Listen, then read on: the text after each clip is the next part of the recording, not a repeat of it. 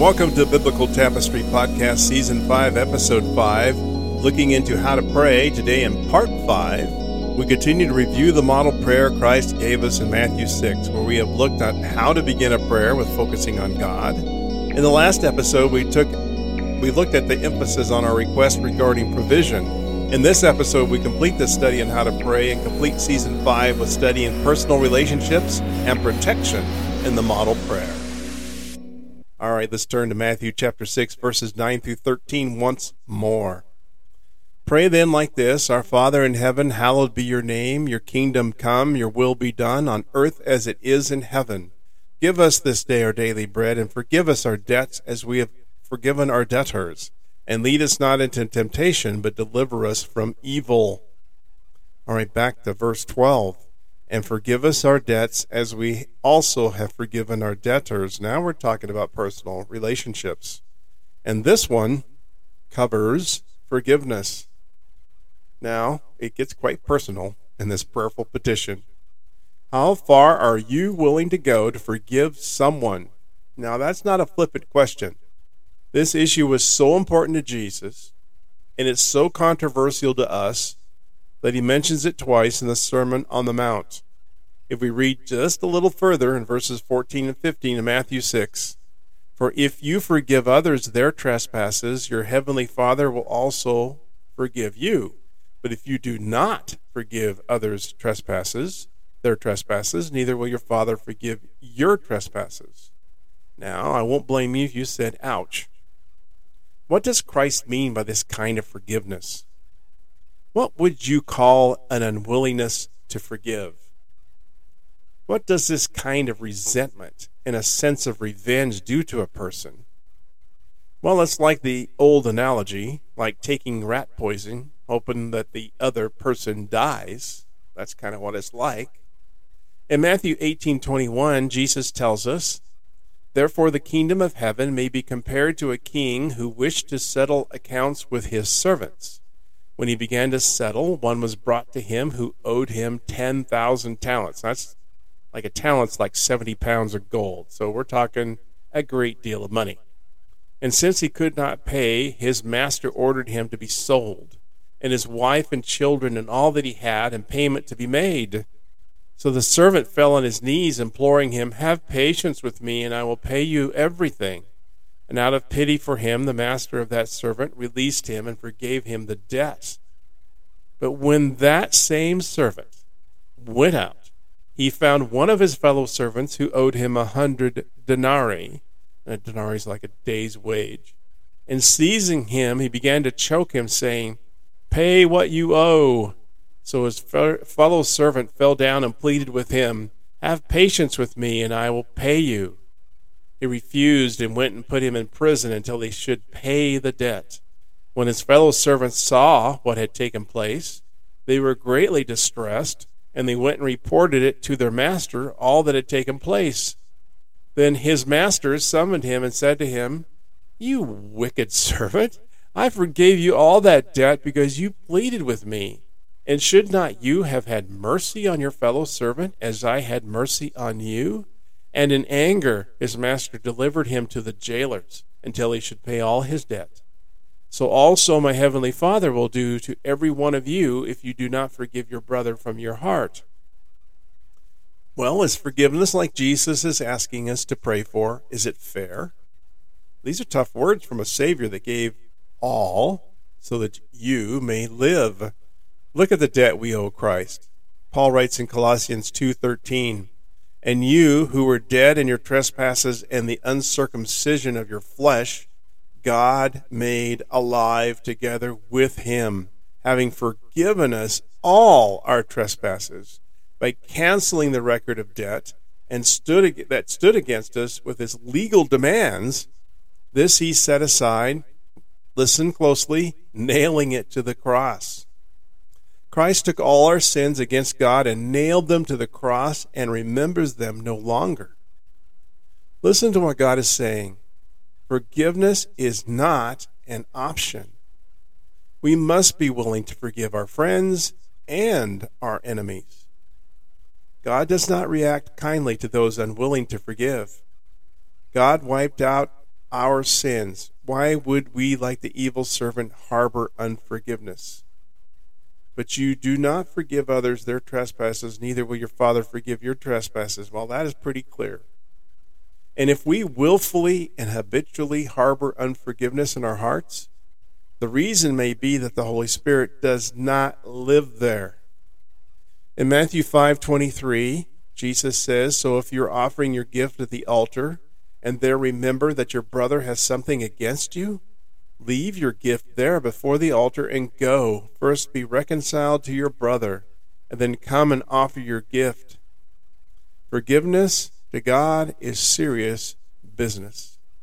The playwright Thomas Herbert, who lived from 1775 to 1825, is attributed to saying this: "He who cannot forgive others breaks the bridge over which he himself must someday pass." If you are hurt by someone, the way to heal the pain of that hurt is to forgive that person that hurt you. Forgiveness is not natural. In fact, it is supernatural. And we need God's help. And we must be willing to accept His help. The Holy Spirit lives in believers and gives them all the resources we need. We need to pray, "Help me to forgive as I have been forgiven."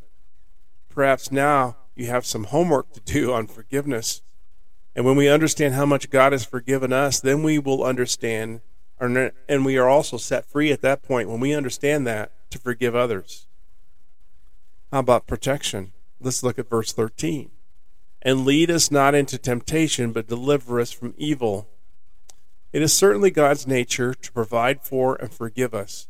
But what does it mean to ask God to not lead us into temptation? Well, James writes in James chapter 1, verse 12, "Blessed is the man who remains steadfast under trial, for when he has stood the test, he will receive the crown of life which God has promised to those who love him. Let no one say when he is tempted, 'I'm being tempted by God,' for God cannot be tempted with evil, and he himself tempts no one. But each person is tempted when he is lured and enticed by his own desire. Then desire, when it has conceived, gives birth to sin, and sin, when it is fully grown, brings forth death." The word for temptation in Greek is peirasmos, meaning a temptation or a test. In Greek, this word is neutral on being temptation or test, so the context alone determines the meaning of trial or temptation. So the request in the model prayer is by context, a rhetorical way to ask God's protection from sin. Now, God does not tempt, but God will allow us to face trials. And it's often in the midst of trials that we face temptation. Now, God will never set us up for failure, but He may lead us to a place where temptation develops from situations. Jesus was led by the Spirit of God into the wilderness where Satan tempted Him. God will allow us in a place where temptation can be a powerful force. But we grow spiritually from avoiding temptation and listening closely to what the Spirit of God is having us to do. The temptation formula is a very simple equation. Desire plus opportunity equals temptation. If by God's strength, built through a consistent prayer life and Bible study, we can avoid temptation, we will grow. We will grow spiritually. Through the Spirit of God, we can recognize early if we are heading for a temptation. And then we have a choice to either eliminate the desire or more easily eliminate the opportunity. Physical muscles grow stronger with exercise, and the muscle of your will is strengthened when we do the right thing. Every time we say no to temptation, we get stronger to say no when confronted again. When we yield to temptation, we lose strength. But by resisting temptation, our will then becomes more aligned with God's will. And refusing a temptation can be beneficial as well as trials, but that doesn't mean we want them. We don't want to endure either one of them.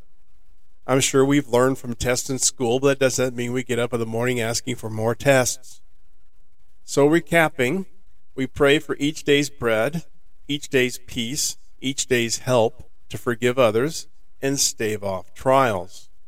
Now, we are limited human beings, and we might fail the test. Divine deliverance is usually a better option. But James tells us to count it all joy when we fall into various trials, that we have an opportunity to grow toward maturity and completion.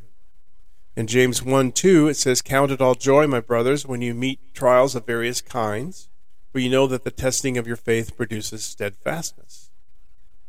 Now, in the second half of Matthew 6:13, we see that God is in the deliverance business. I bet you can think of a few biblical characters that were delivered by God from serious issues. Now we read in Psalm 50:14, "Offer to God a sacrifice of thanksgiving, and perform your vows to the Most High, and call upon me in the day of trouble, and I will deliver you, and you shall glorify me."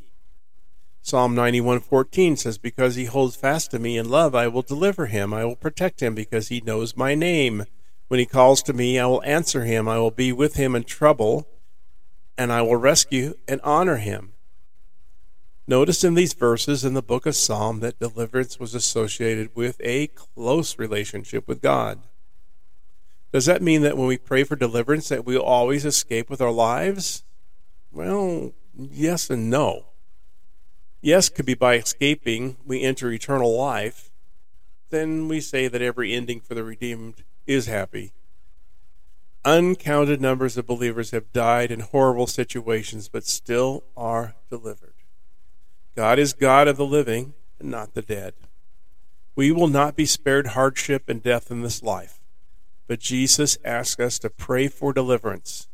We pray for deliverance even though God in his sovereignty may be allowing troubles to touch us.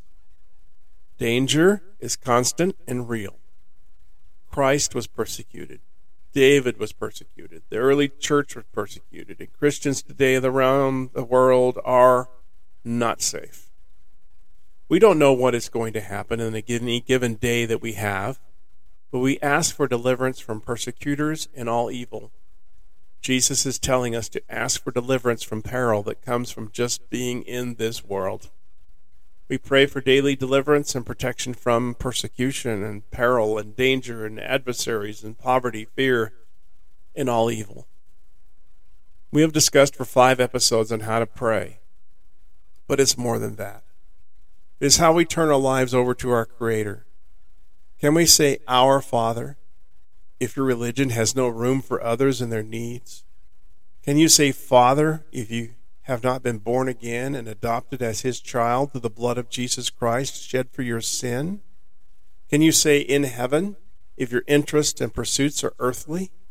Can you say, "Honored be the name," if the one called by the name is not holy to you? Can you say, "Your kingdom come," if you are unwilling to give up your independence and accept the righteous reign of God? Can you say, "Your will be done," if you're unwilling or resentful of having to relinquish your own agenda? Can you say, "On earth as it is in heaven," if you're not truly willing to give yourself to his service here and now? Can you say, "Give us today our daily bread," by ignoring the needs of your fellow man? Can you say, "Forgive us our debts," if you continue to hold a grudge against someone else? Can you say, "Do not bring us into temptation," if you deliberately choose to remain in a situation where you're going to be tempted? Can you say, "Deliver us from the evil one," if you're not prepared to fight in the spiritual realm with a weapon of prayer? Now, God gave us this model not to make us feel guilty or unworthy, but to show us the proper and most effective way to enter the very throne room of God. God is waiting to hear from you. God wants us to come boldly into his presence, and the model prayer shows us the way. So we end Season 5 in Biblical Tapestry. And I hope these episodes on how to pray has spoken to you and sparked a desire to pray to our Creator who wants to hear from you today. Now, Biblical Tapestry will be taking a short break, and it will come back in a couple of weeks with Season 6, a study in the book of Jeremiah.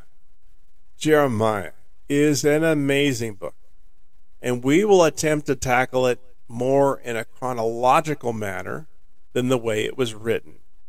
This way, so we can follow along with the history of Israel and the actions of God then and what he has told Jeremiah about the age that we live in. Please note that all 5 seasons and 90 episodes are always available where you find your podcasts.